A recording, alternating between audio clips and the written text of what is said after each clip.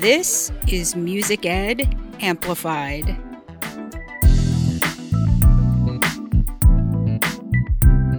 Friends, I am tired. I'm coming to you from the almost end of summer, from Boston, where I am finishing my 5th course of the summer before taking a week off. And I have done so much that, dare I say it, I'm almost looking forward to school starting to bring some routine and normalcy to my life. However, as I mentioned in the last episode, I absolutely love getting to work with music educators all over the United States and the world. I was able to interact with about 100 teachers this summer, and every one of you made an impression and impact on me. Hearing your stories, your questions, your triumphs, your struggles, and of course, even hearing very zany stories about what is going on in different districts and music rooms is sometimes heartening, too often discouraging, and always fascinating.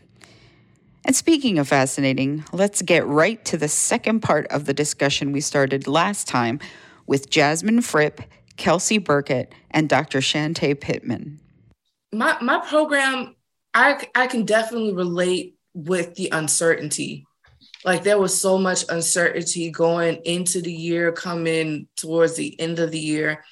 Like, I didn't know if we were going to have to make virtual perform. I never want to do virtual performances again. Like, putting those virtual choirs together, I was like, no ma'am, no ham. I do not want, like, it's great for those who love it, but as for me in my house, I'm good. But also relating back to what you said, like, the kids generally like miss that camaraderie. And when we got back, I can honestly say building a culture of joy, building that culture of just family was so easy. Like, that was probably like the easiest thing to build within my classroom, just me being myself, my Black and brown babies just being their beautiful selves. Like, it came naturally to them. We cut up, we had a great time. I don't feel like I had an opportunity to really reteach or rebuild anything because it felt like I was building everything from scratch. So building up the students' confidence, I had to do a lot of that. Like, it was what, like, during COVID, when I would have them do their Vocaroo.com recordings and just submit it to me, they were singing out loud and proud because it was just them in the solitude of their room. But when they got next to each other, baby, you could hear mice over their voices. Like, it was a lot of just like getting them to believe in themselves and being willing to be vulnerable. And by like Latinx Heritage Month, because we actually went to our gym and we recorded our performance, and like hearing what came out with all of my classes combined, it was a great event to let me know that everything's going to be okay. And then winter concert hit and I was like, okay, these kids are really feeling it now. And then like February hit and I was playing the balancing act of passionate Black educator and teacher, mom, and husband. And I was away for days at a time. I was out in Texas, and then I went to Southern ACDA for a couple of days because we had a presentation down there. And okay, y'all at Southern ACDA went off. We did. I was so jealous. I had never wanted to attend a divisional conference before. And like, I'm like seeing all these Instagram posts, like y'all had every big name there, like your stuff went viral. I was like, okay, Southern ACDA, I see you. Listen, when I got the Southern ACDA, I had a moment where I cried. I had several moments when I cried between like the performances and just meeting Dr. Jeffrey Redding again. Yes. Who is the main reason why I'm in music education in the first place. Having Dr. Ames, my mentor, Dr. Andre Thomas, come up to me and tell me that I'm doing great work, and just seeing people that I never met before on Facebook, like, it was such a rewarding and overly overwhelming. It just, it made my heart go like flutter. It was great. But even like being away at those conferences, it took away from time with my students, and we started to lose that sense of community. So I had to go back to the drawing board. I was like, okay, how can I go back to building community? So I did more community building at the beginning of my classes. And then we got right back into singing. And at that point, we were still sight reading music as far as like sight reading exercises.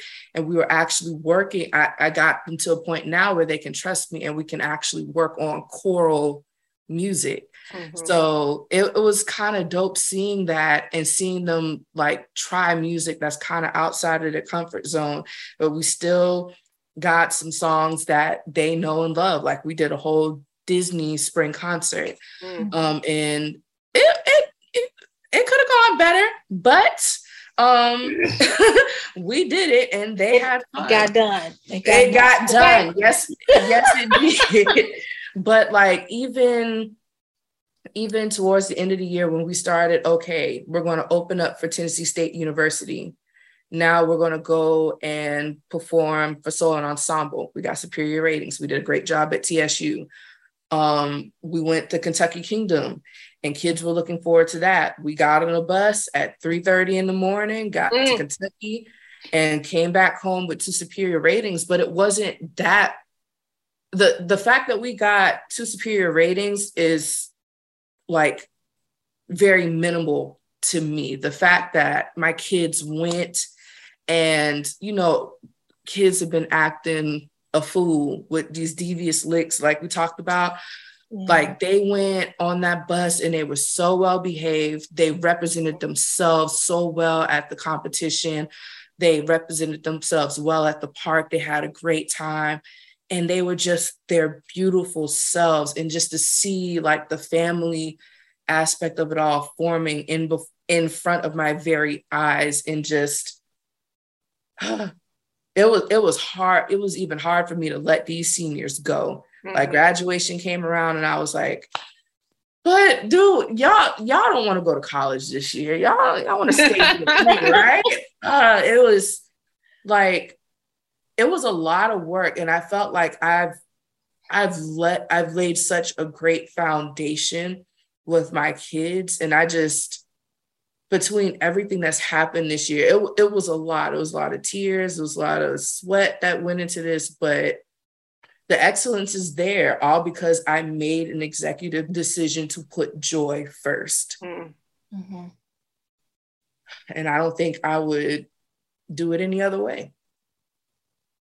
So speaking of Southern ACDA, I know I went to a music conference. I know Shantae, you went to one. I'm not sure about you, Kelsey, but I did. So I went to Oak for the first time in my career.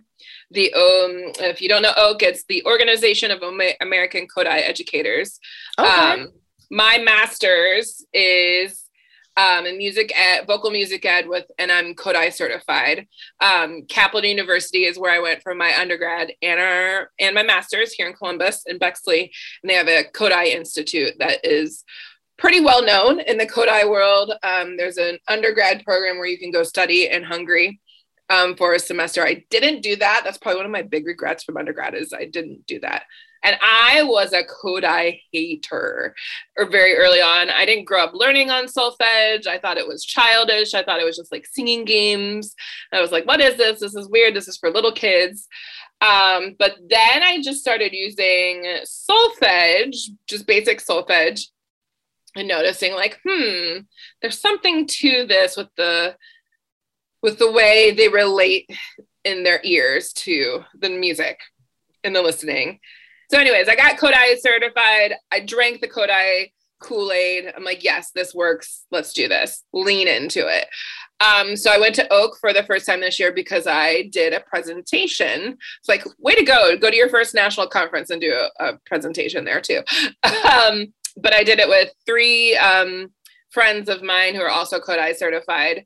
And we talked about Brené Brown and her daring classrooms and how that does really very similarly to the Kodály philosophy. So we did that presentation It went really, really well. People were really responsive to it. But yeah, so I went to Oak, and I loved it. I feel a lot of times at conferences, and this is why I was jealous of Southern ACDA, because I was like, ooh, what I've experienced at conferences doesn't look like it's happening there. But I don't know if you guys have experienced, especially if it was my state conference, it almost becomes like a contest of like, well, my program does this, or I do this, or I am this person. And I hate that. It makes me uncomfortable. It makes me feel very insecure about myself and what I know are accomplishments, but it just makes me I hate it. I hate it here.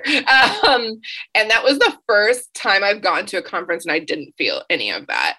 Everyone was there like from this genuine love of this philosophy.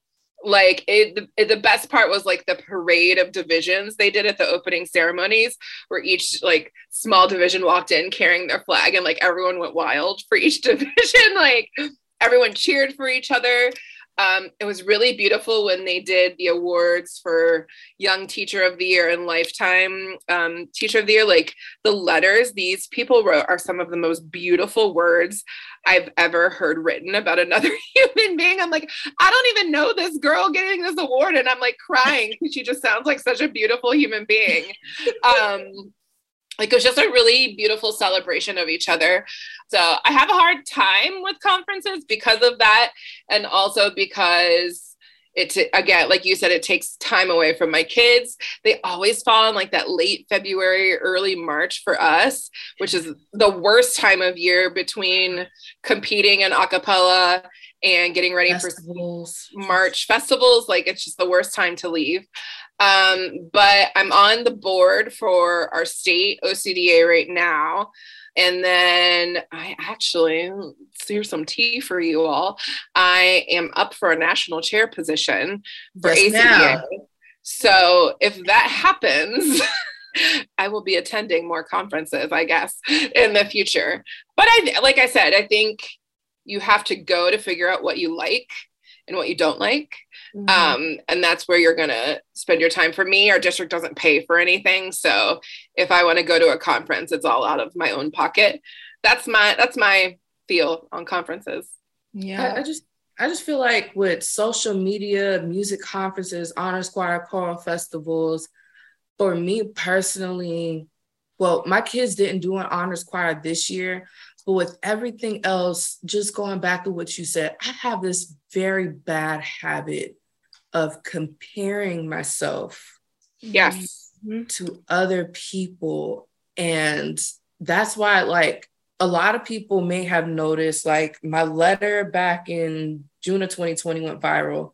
And then, like, around August, September, I just went ghost. I ghosted social media because I was like, one, I got so much stuff to work on for myself, like personally, and two, like I just comparing myself to like what everybody else got going on. And it's so easy to get caught up in it between like looking at what everybody else got going on and feeling like I'm either not doing enough or what I'm doing is just not as good as what this person on social media that I've never met, never had a conversation with, but they just post all the good stuff they got going on their page. I don't know what crosses they had to carry to get there, but all I know is that I'm not as good as them. Or when I do, like, I've always hated that, Kelsey, like when choral snobs will, my program is being explained. Right. Like, and okay, congratulations. So y'all trying to go to a bar and take shots? Right. I was like, you want a drink?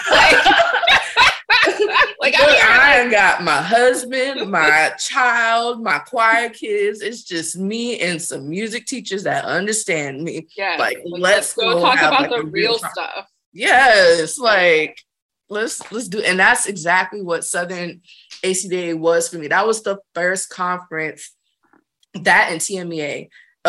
Quick side note, educators within Texas, especially my Black folks, y'all welcomed me like no other state has welcomed me. And I just thank y'all for that. But anywho, like, this conference was the first time where it was legit, like, no one was trying to compare themselves to other people. No one was trying to have a measuring contest. Like, everybody was like, oh, what do you need? Oh, I can set you up with X, Y, and Z. Oh, you do this. I didn't know that. Let's stay in touch. Let me get your business card. Like, it was all about lifting up whoever is next to you. I saw someone random, like, we met a young Black lady. Her name was Nicole, and Maria Ellis and I were like, hey, let's wake up and have coffee. I don't know her from a can of paint. I was just trying to lift up sister. Like, were you in the Black excellence photo that I posted? Yes. You know, like, I stared at that photo for hours. Like, that picture is so powerful. It's so great because, you know, I was one of they call us the new guard, to really start to be present at these ACDA conferences. And then, you know, I met Maria. My first time meeting her was at the Kansas ACDA. And she was just like, she saw me sitting, and I'm pretty quiet on the most part. And so I got to kind of feel you out before I, you know, talk to you. And she saw me sitting there, and we started just randomly having a dialogue. And she's like, oh my gosh, it's so nice to see other people. I was like, so y'all, National is in my hood next year. Cincinnati. Yes, it is. So let's like make the commitment now. We're going to have like a Black Excellence night. Oh, absolutely. In Cincinnati. Spades tournament on deck. I already said they're doing spades. Talked about it. Yes. I love it. Yes. But yeah, it's please know. I was like, people talk. People are talking about that. And I think they're starting to realize that we're a force to be reckoned with. I was like, yeah, we might not have the best of the best, but our product speaks for itself. So we are definitely redoing that Black excellence picture. Yes. We already got that on the books there. So well, and I've got to give props to ACDA and Oak.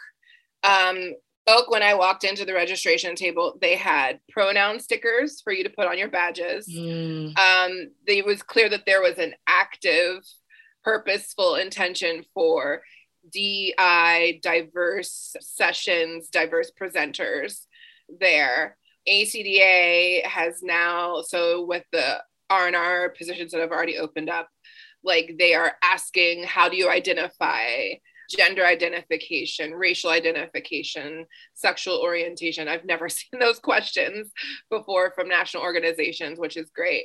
I got to give a shout out to OCDA. They have given me such a voice in the state of Ohio. I have invited, you know, myself and the very few Black educators that are in Ohio to have seats at the table, run for board positions, present. So I will say, I think those two professional organizations in particular, at least from what I've seen from a music standpoint, are listening and doing work to lift up voices that have not been given a seat at the table before now. So since you went there, let's go there. All right. So picture the following. George Floyd comes back to Earth for just a month to get his daughter ready for school for this coming school year, 2022-2023. Knowing the work you've done this school year, how he died, and the DEI commitments made by schools, businesses, and the government officials, would George allow his daughter to, 1, be in your music program, 2, attend your school, 3, attend school in your district, and last but not least, would he be proud of the overall strides that we've made within these national organizations? Would he allow his daughter to participate in these honors choirs, whether it be locally, regional, national? Talk to me. In my program, yes. In my school, yes. In my school district, probably not. We've been on the news. Our organizations, though, absolutely. In those honor choirs and things. But even though, you know, things are proficient at my school, my program, I would fairly say DEI is at the forefront. So we're advanced in that level. My school is proficient.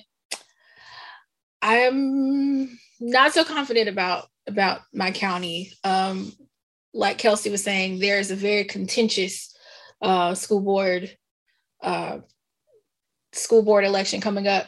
So it's been a definite battle when it comes to things of that nature. There's an actual board meeting right now where they're talking about sensitive or controversial topics that we can't talk about in class, or, you know, indoctrinating students and things of that nature. It's mind-boggling, but, you know, she would have a safe space in my classroom and at my school. So yeah, I think she would definitely be welcome in my feel welcome and be a part of my program. I'm on the same idea though. My building, yes. My high school building, yes. My district, no. I'm just gonna say no. I'm one of, I think, 16 Black educators in a district of 2,500 teachers. So she wouldn't see people on a daily basis in front of her, leading her, that look like her. So I think, but as far as, you know, the program I have, absolutely.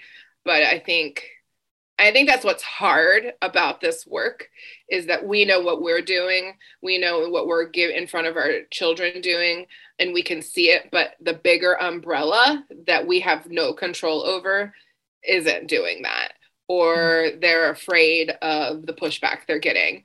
Hilliard's a really interesting town because when I first started here 16 years ago, it very much felt like a farm town. It was still small, but the population has exploded in the last 10 years, and the culture isn't catching up quick enough. And so while we have a very diverse student body, I think we're at 35% now. The teaching staff doesn't match that yet. We have our first Black secondary principal at the high school, a Black male that we've ever had in the district. We had one other Black administrator that honestly was chased out by some really horrible things that happened to her when she became our DEI coordinator. So she's gone, and we've got work to do. We're not there yet. In my classroom, definitely. She would feel right at home. My school, we talk a good talk. And any concerns that I brought up to majority of all of my administrators, they've addressed it. Specific teachers, he would not allow his daughter to be in their class. And there are some things that I just wish would continue. Not just conversation. I wish action would continue throughout the school year. My district is so tricky. At glance, probably no. At glance. And it's nothing to do with like the head of the school board, because she's our superintendent. She's dope. But it's just the people that they hire within these schools. I'm just like, because I've seen some things. It's crazy how like our district is predominantly Black and Latinx, and we have a lot of refugee students who come from Somalia and Tanzania, but their teachers look nothing like them. So I'm just like, where's the representation? One, and even if we don't have the representation, we need culturally competent people in classrooms. As far as participating in honors choirs, I will say that I'm very proud, especially like what I saw at Southern ACDA. I'm very proud of the people who are using their platforms to get people like myself or people who are meant to do DEI work and just a diverse group of people to present or be clinicians or whatnot. But you can have a diverse group of clinicians, but they're still looking at a predominantly white body of students. So I think that's something that we should look in tackling as well. And I think that's on both teachers, and I think that's also on, I want to say that's on the people who create the rules for like what audition requirements do you need to get into these honors choirs, because we've been saying it for quite some time, like, why is sight reading a part of it when we don't sight read in the actual honor choir sessions? Like, prepare for it at all. You learn everything by rote through a CD. Right. So it's just like, why is that a requirement? To prepare for, like, we want people of choral excellence. I understand that, but there's no correlation between the task that we're given and the requirements that you have us giving to our kids in order to deem them worthy of being a part of this honors choir. So that, and I think we could get more diverse music. I do. I think we definitely have some work to do, but I think we're on our way. It's a lot of slow and deliberate movement going on. And I just quite haven't put my finger on how I feel about all of that quite yet. Yeah, I don't know if anyone's listening's on the I Teach Middle School Choir Facebook page, and have a love-hate relationship with those teacher Facebook groups and pages sometimes. But someone asked the question about the song Shut the Door. And I guess she found it in her library and thought it was cool. But then when she looked it up and started reading about it, found all the problematic issues with it. And I was a little taken aback at the comment section, because there was one comment that was like, I just don't even do spirituals anymore because they're so controversial. And I was like, this song is not a spiritual. Also, what's controversial about spirituals? And then another comment was like, oh, but I just love that song so much. The harmonies and rhythms are so fun. And I was very disheartened by it, because I'm like, y'all, it's 2022. I thought we had this reckoning. But it was a reminder that we have to continue having those conversations and having those reminders. So I did not hesitate to get on there and say, like, no, this is not appropriate. It's a caricature of a dialect. Several other people commented that. And then I went back and I said, hey, I said I'm a little disheartened by some of the comments here. I appreciate the poster asking the question. That's good. That means the knowledge is there to ask the question, because there definitely was a time when people never asked questions and just did it because they liked it. And I said, and if you are one of those, maybe this was virtue signaling, I don't know, proselytizing. I'm sure my mother would have something to say about it. But I said, hey, if you are one of these people that either were sad because you liked the song and you couldn't do it anymore, or you felt like it was, we were being too politically correct, like, I implore you to think more about that and why you feel that way. And, because at the end of the day, when we do these things, we are causing harm to children, and we cannot do that anymore. And there is enough repertoire out there in the choral world that we do not need to hold on to these pieces that are not appropriate. Yes. Thank you. Oh my, like, there is too much music out there for you to be that lazy. Yeah. Go do your work. Go do your research. I feel like I've been preaching that forever. I had a TikTok go viral when I was talking about, yes, about people programming minstrel songs. And I was like, if you don't get this out of your library, like, what are you talking? I don't care how the harmonies are. I don't care that it's been in your library for 25 years. I don't care that you did it as a sophomore and that's what made you fall in love with choir. I don't care. Get rid of let go of your nostalgia. Like, is your nostalgia more important than the well-being of these students? Because that's, like you said, Kelsey, who you're ultimately impacting. Like, make it make sense, because it don't. So many people were commenting about, but what about, no, Absolutely not. Absolutely not. Google is free. Google is free. I'm not teaching you a darn thing because you don't sit in my classroom. But I was like, no, we're not doing that. It's 2022.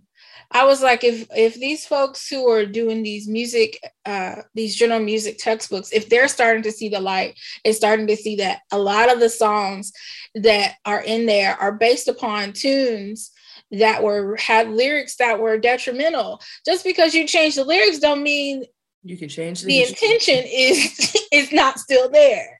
Okay. So, you know, and we have to retrain ourselves. A lot of the things that we learned in elementary music, those songs, when you go back and look at the history of the actual text, you're just like, what in the world? Why was I singing that? Mm-hmm. It's like, no, we're not doing that. We gotta move beyond. It's time to elevate.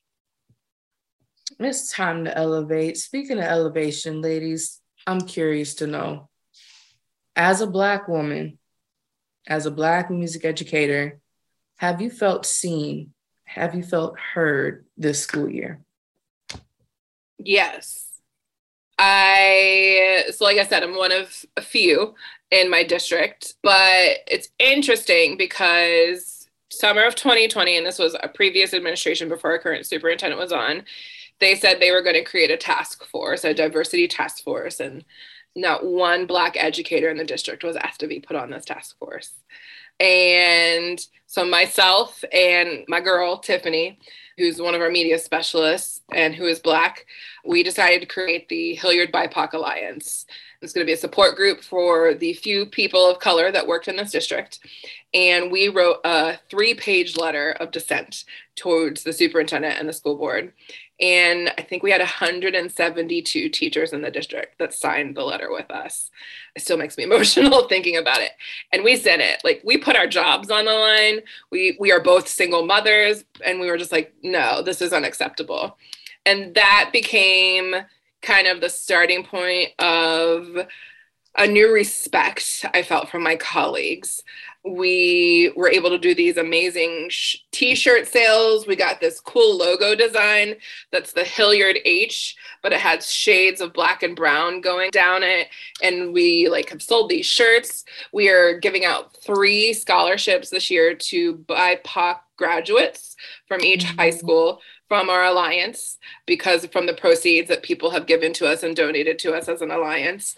The new superintendent we have, like I said, he was a principal in the district before, and at Bradley, where I've worked my whole time I've been in this district, he and I did not have a great relationship when he worked at Bradley. And so I was very nervous when he came back to the district as the superintendent, because I was like, we had some run-ins. He came to 2 of our a cappella nights. He came to my March middle school choir concert. He wrote me a letter of congratulations for our OMEA performance. He personally came over and told me congratulations on the CMA Foundation Award. He's been wonderfully supportive, and he came to one of our BIPOC Alliance happy hours, and we had a lovely time together. And so I have never, as stressful it has been, I've never felt more respected for who I am, both as a Black woman and as a music educator, than I have in the last 2 years.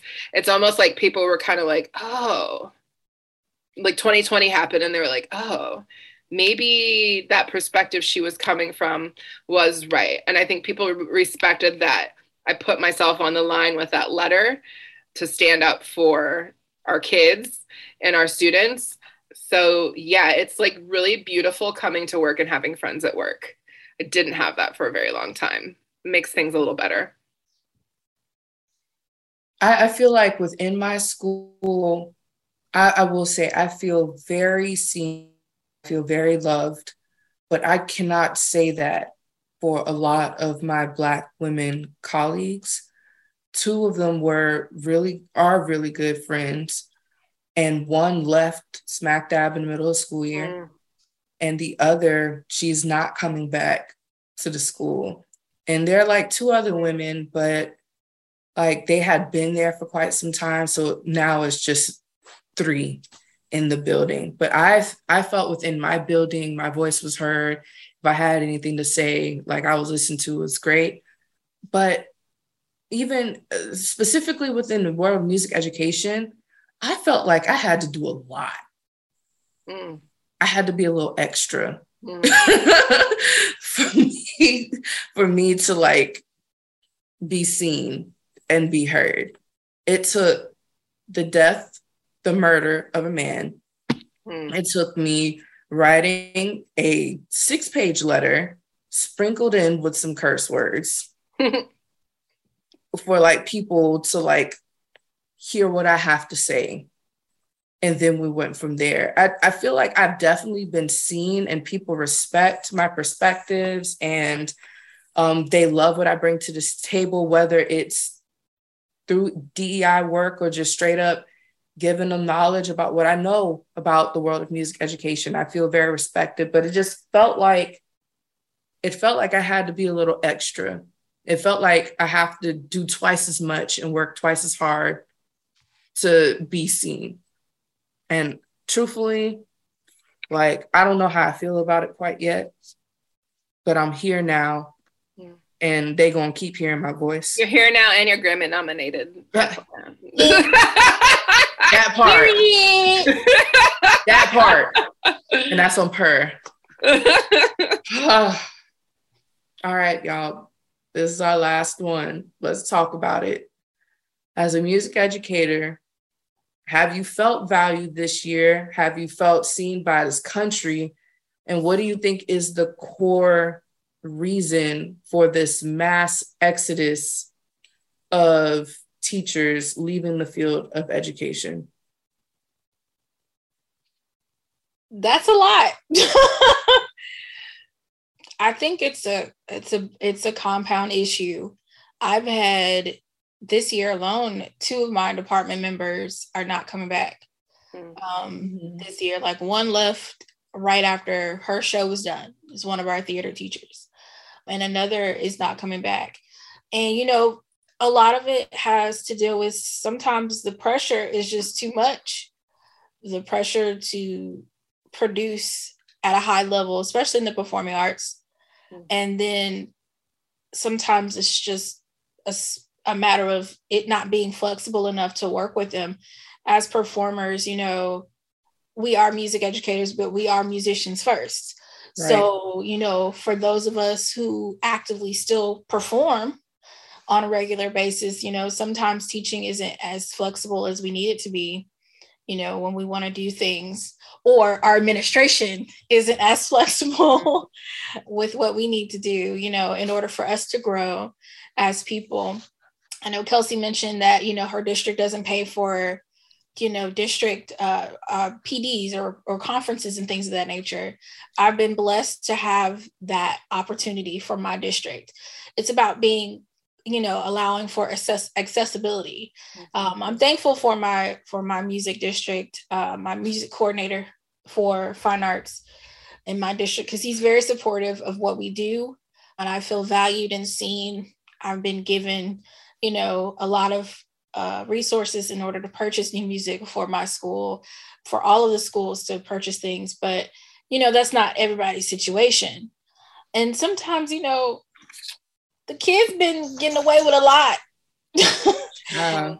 So, you know, we're only human and we only can take so much. And so, you know, like I said, it's a compound of things. Sometimes it's just without the right support, when you feel like you're being pushed up against the wall, the only thing left for you to do for your mental health is to get out. Mm-hmm. So it's sad to say, but when you even see, you know, your TikTok bloggers, you know, leaving, you see them leaving, and like there's a mass exodus. There's a whole thing on TikTok about former teachers. I'm like, yeah, teacher TikTok. It has become a whole TikTok is a whole thing. Social media thing to talk about how you quit teaching. Ex-teacher talk. Yep. Yes. My homegirl, she just became a full-time entrepreneur, and she's been in education for 11 years. Mm-hmm. She was like, nope. And she was kind of, I don't know what I'm about to do, maybe I should go back and teach it. And then everything in Texas happened. She was like, nope, I'm good. Mm-hmm. She was like, no, I made the right decision the first time. But kind of coming back to your point with people don't realize how overwhelming fine arts can be. Like, because we have to put like, people like, you don't have tests to prepare for. Baby, every time we put on a fall concert, my every 9-week concert is my public test. Exactly.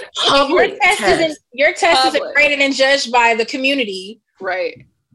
Like literally, I had a parent sing my praises to my principal, but be mad that she couldn't see the names of the students on the back of a program. I was like, I'm sorry that I only had that color of red to print this program on. Just human beings just be doing the most sometimes. It's just be like, why? People don't like, I hear y'all, I feel y'all. I have not had, thankfully, parents be that forward. I haven't been met with that this year, but I did have, I was telling y'all, I used to work with the high school kids I have now. I worked with them after school when I first got to my school. And my dean of operations, like, I would tell her, here are the things that I needed. And she was kind of like, here's how things are, blah, blah, blah. She ended up leaving. And this year, at the end of the year, actually like last week or the week before last, I ran into her at cheerleading tryouts because she was also the ex-cheerleading coach. And she was like, I had an opportunity to go work with another elementary or middle school in the network that we're in. I work for a charter school. And she was like, I did not realize how much went into creating just one performance. How many moving pieces come into just making one performance happen. And I now understand like why y'all needed this class time, or why y'all needed this rehearsal, or why you needed this money to make this happen. And it opened her eyes up, and I was like, I'm thankful that you had this experience. I don't have any bad blood against her or anything, but I'm just thankful that she was able to experience that.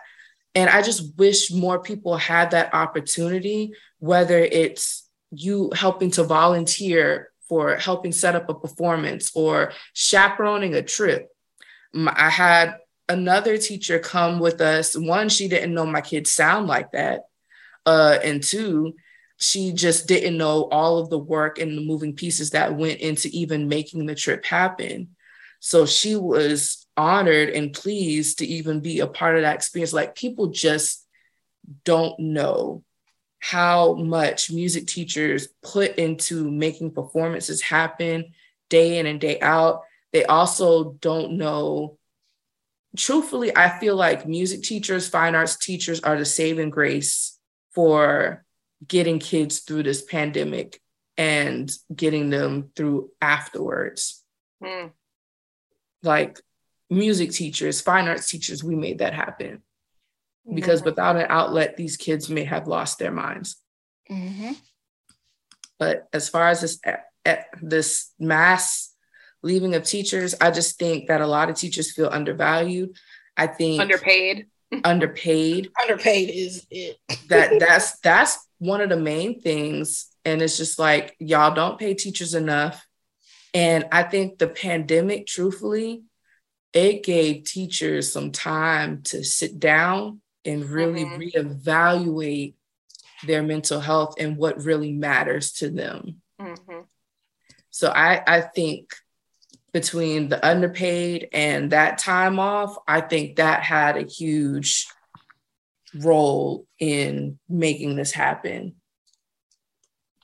Yeah, I think, I know I've talked to, I don't know if you guys are familiar with Choir Baton, or Beth Philemon, who runs Choir Baton, but she was a teacher who quit and now works in the corporate world. And she and I have become really good friends. And we've talked about this at length, just about between the safety issues, the pay, the stuff, you know, there, you know, I know for her, like, I don't want to tell her whole story, but she had a desire to travel and a desire to do certain things, and there just was not there. And I feel like a lot of times with teaching, we have to temper our own dreams and our own desires in order to accommodate children. It's one reason I'm glad I'm a choral educator and glad I work when I do, because I love traveling. And so I can just travel with my kids, you know, and we're privileged enough to live in a place that, you know, can do things like that.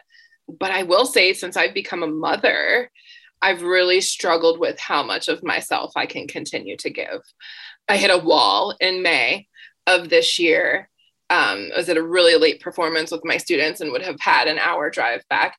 And by the time that day was done, I had spent $150 to pay someone to stay with my kid that entire day.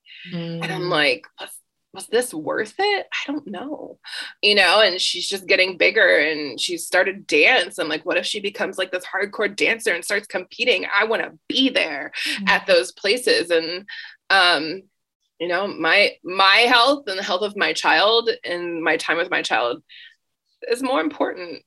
And so, you know, as of today, am I leaving teaching? No. If this gun thing comes through, I will. If something falls, no, I won't say falls, but if I'm able to find something that either pays me what I'm being paid now, if not more, I will think seriously about it. Just because as a single parent, I want to be able to give my kid a lot. And yeah, that's where I am right now. So those who leave, I get it. I see you and I respect you for it. I see them too, and I applaud them. I'm not even gonna hold y'all. Around October or November, I sat in my principal's office and I told them I'm thinking about either going to part-time or leaving because I am just overwhelmed. And they made the adjustments because they really wanted me to stay, and I'm glad I saw it through. But as Passionate Black Educator continues to grow, my husband, he's starting to step into his own artistry. My daughter, she's starting to sing now and wanting to do a whole bunch of other stuff. I'm right there with you. It's just like this balancing act. I understand why teachers feel the need to leave. I completely and honestly get it. But if y'all could, something to keep teachers here, if you could go fight for them and go to a school board meeting, just in 30 seconds or less, what is a speech, a call to action that you would give your school board members to make things better for next year?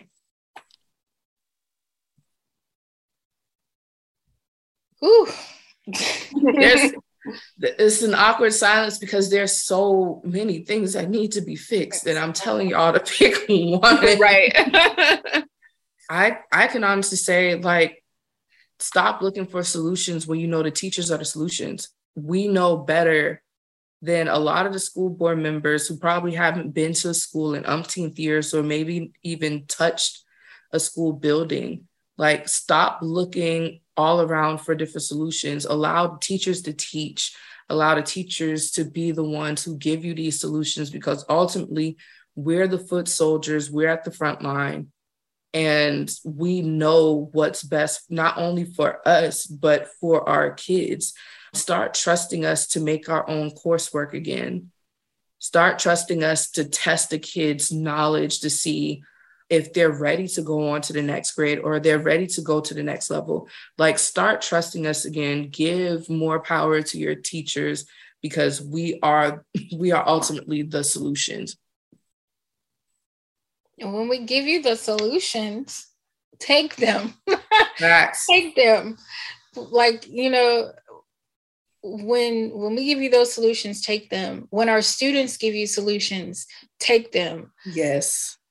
It's like we encourage our students to become, you know, active and voice their opinions, you know, and all these different things. And they see what's going on in the world. So you shouldn't wait until something happens detrimentally to want to defer to us or to defer to our students or to get the parental's input. We shouldn't be the last stop. We have so much to offer, and there's so many intelligent people in the buildings because we teach, that's what we do. And we have things that we have to say. And we just want to be heard. We just want to be heard. We want to not be the cause of blame every time. It's just so much. It's so much. But if you just let teachers do what we were hired to do, supposedly, then a lot of this stuff would mend itself. Yeah, I mean, I think that's for anyone. It's a school board, it's a politician, it's anyone who's making a decision for a school. Listen to the teachers. There's not one teacher anywhere on this planet where the teachers got into it to manipulate the minds of students to follow their own personal beliefs.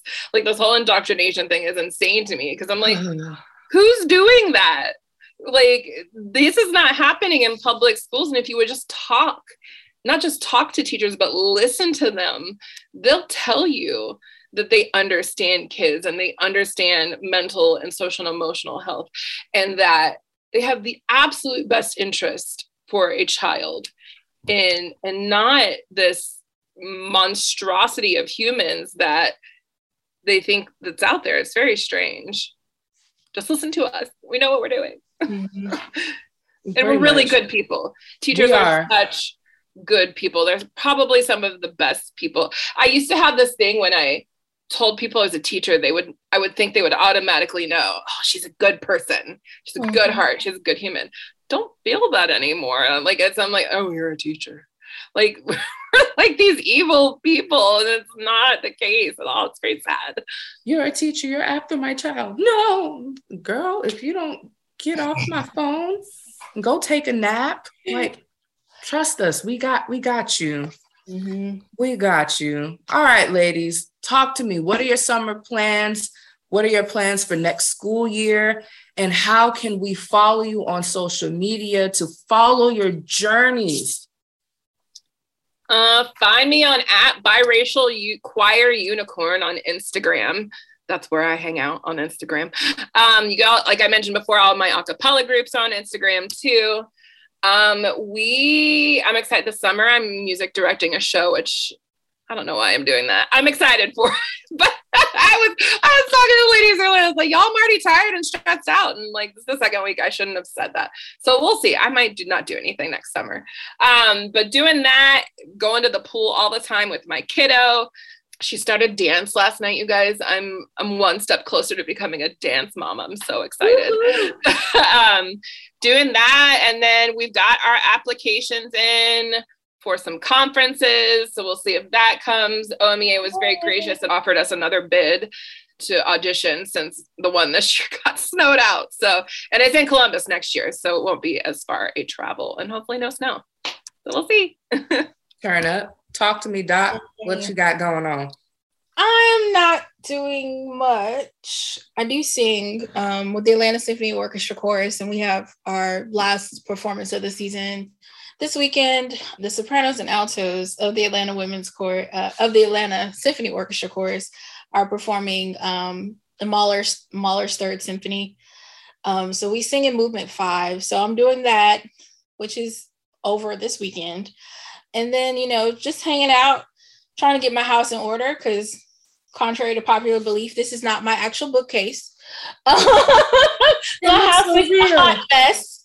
My house looks a hot mess. And I've literally been sitting on my couch, and I'll alternate between being in my couch and my bed for the past week and a half, because that's what I do during the first 2 weeks of summer. Yeah, just, doing some reading, of course, like I said, hanging out at the pool, trying to get my going out, I guess, back together. So trying not to be as much of a homebody as I've grown to be, but I'm getting old, so there's that. As far as the school year is concerned, just putting one foot in front of the other. We're doing some leadership conferences with my students. I'm big on student leadership in order to keep the students engaged. It's their program. It's not my program. It's our program. Hoping to compete at Georgia Southern Invitational in November. We've got some honor choirs coming up with Georgia State in September. And then our county honor choir, district honor choir is in January. All state, all those things, all the things. But the biggest thing, y'all, February 2023, Cincinnati, Ohio. Of course, that's always around my birthday. So ACA is always a ball for me. It's going to be a moment. I can feel it. I'm so excited. It's going to be an event. I feel all the TikToks happening. If you see me, Jazz, and Maria in dinosaurs, don't question it. Don't question it. Okay. Like the T-Rex blow up things. Yes. You forget. Okay, Jazz, you forgot. It's all right. That's cool. I forgot. You got to screenshot that one. I'm born fusioned. Got a couple TikToks to do, so we'll see. It's gonna be how can we follow you, ma'am? Of course, you can follow me on Facebook. On my Facebook, my name, Twitter, Instagram, TikTok. It's the THEE Doc P, and that's all my socials. So yay! Turn up. All right, what am I doing? What am I doing today? Today, in approximately 11 minutes, I'm getting furniture. So I'm super excited. So you are not alone. My house still feels very much like a bachelor pad-ish. And I'm finally going to settle down and do some work to it. I'm writing a children's book. I am writing a book basically going into detail from my e-download that I released back. I want to say, was that last year or this year? It's all running together again. But I have a major book coming out with GIA, so I'm working on that. Yes, amazing. And, of course, working on this Grammy application. I'm headed down to South Carolina to work on my mom's gospel album project as well next year. For my kids, I really want to try to do a musical. I really do, because I feel like that's like one of the only things I have not done as a teacher. So I want to try to put on a full out musical. So any and all advice would be welcome. Depending on what show you do, I can send you all of my files, depending on what show you do. I have a question. Is Grease a good beginner show? Yes, perfect beginner show. If you have dancers, yes. And you got boys. You got boys. My gals can dance. My guys. You got like 6 good guys. You can do it. Yeah. Okay. We might have something. Whew. So if I can get some guidance on that, that would be great. We got invited to Carnegie Hall by Dr. Dunn Savage from Tennessee State and Maria A. Ellis. We're going to see what our funds will allow us. So expensive. Hopefully, we're definitely going to be taking a trip. I want my kids to compete at least. And I want to take on some big, major general music projects with some of my students. But other than that, I'm just chilling. It wasn't a lot, was it? Other than that. And of course, passionate Black educator stuff. Here's the 70 million things I'm doing, but it's fine. Everything is fine. Everything is fine. That's the never has there been a big that's such a teacher moment. That's what it's like. Yeah. When I saw that gift for the first time, my soul felt it. Oh my goodness. But feel free to follow me. I got room for maybe 20 friends on Facebook. So maybe the odds be ever in your favor. Just follow me on Facebook. Whether you become my friend or passionate Black educator, that's on Facebook. That's also my Instagram handle and my TikTok handle. I just deactivated Twitter yesterday, so I do not have a Twitter because I never go on that thing. And yeah, follow me, follow this journey. And for before we leave, thank you, ladies, so much for so engaging in dialogue. I'm not gonna lie, y'all, when I get invitations, I have like this moment like, me?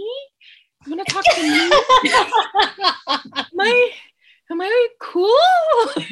You're one of the cool kids. People like me. You like me. You really like me. So thanks for stroking my ego. Yes. Thank you, ladies, so much for engaging in dialogue. And shout out to Missy for even thinking thanks, Missy. Like just being crazy enough to let us hijack her podcast. And shout out to Jeremy for working tech background. Woo woo. Husband of the year. Wow, that's not push it. And thank you all so much for listening. Feel free to follow us on social media, and we are out.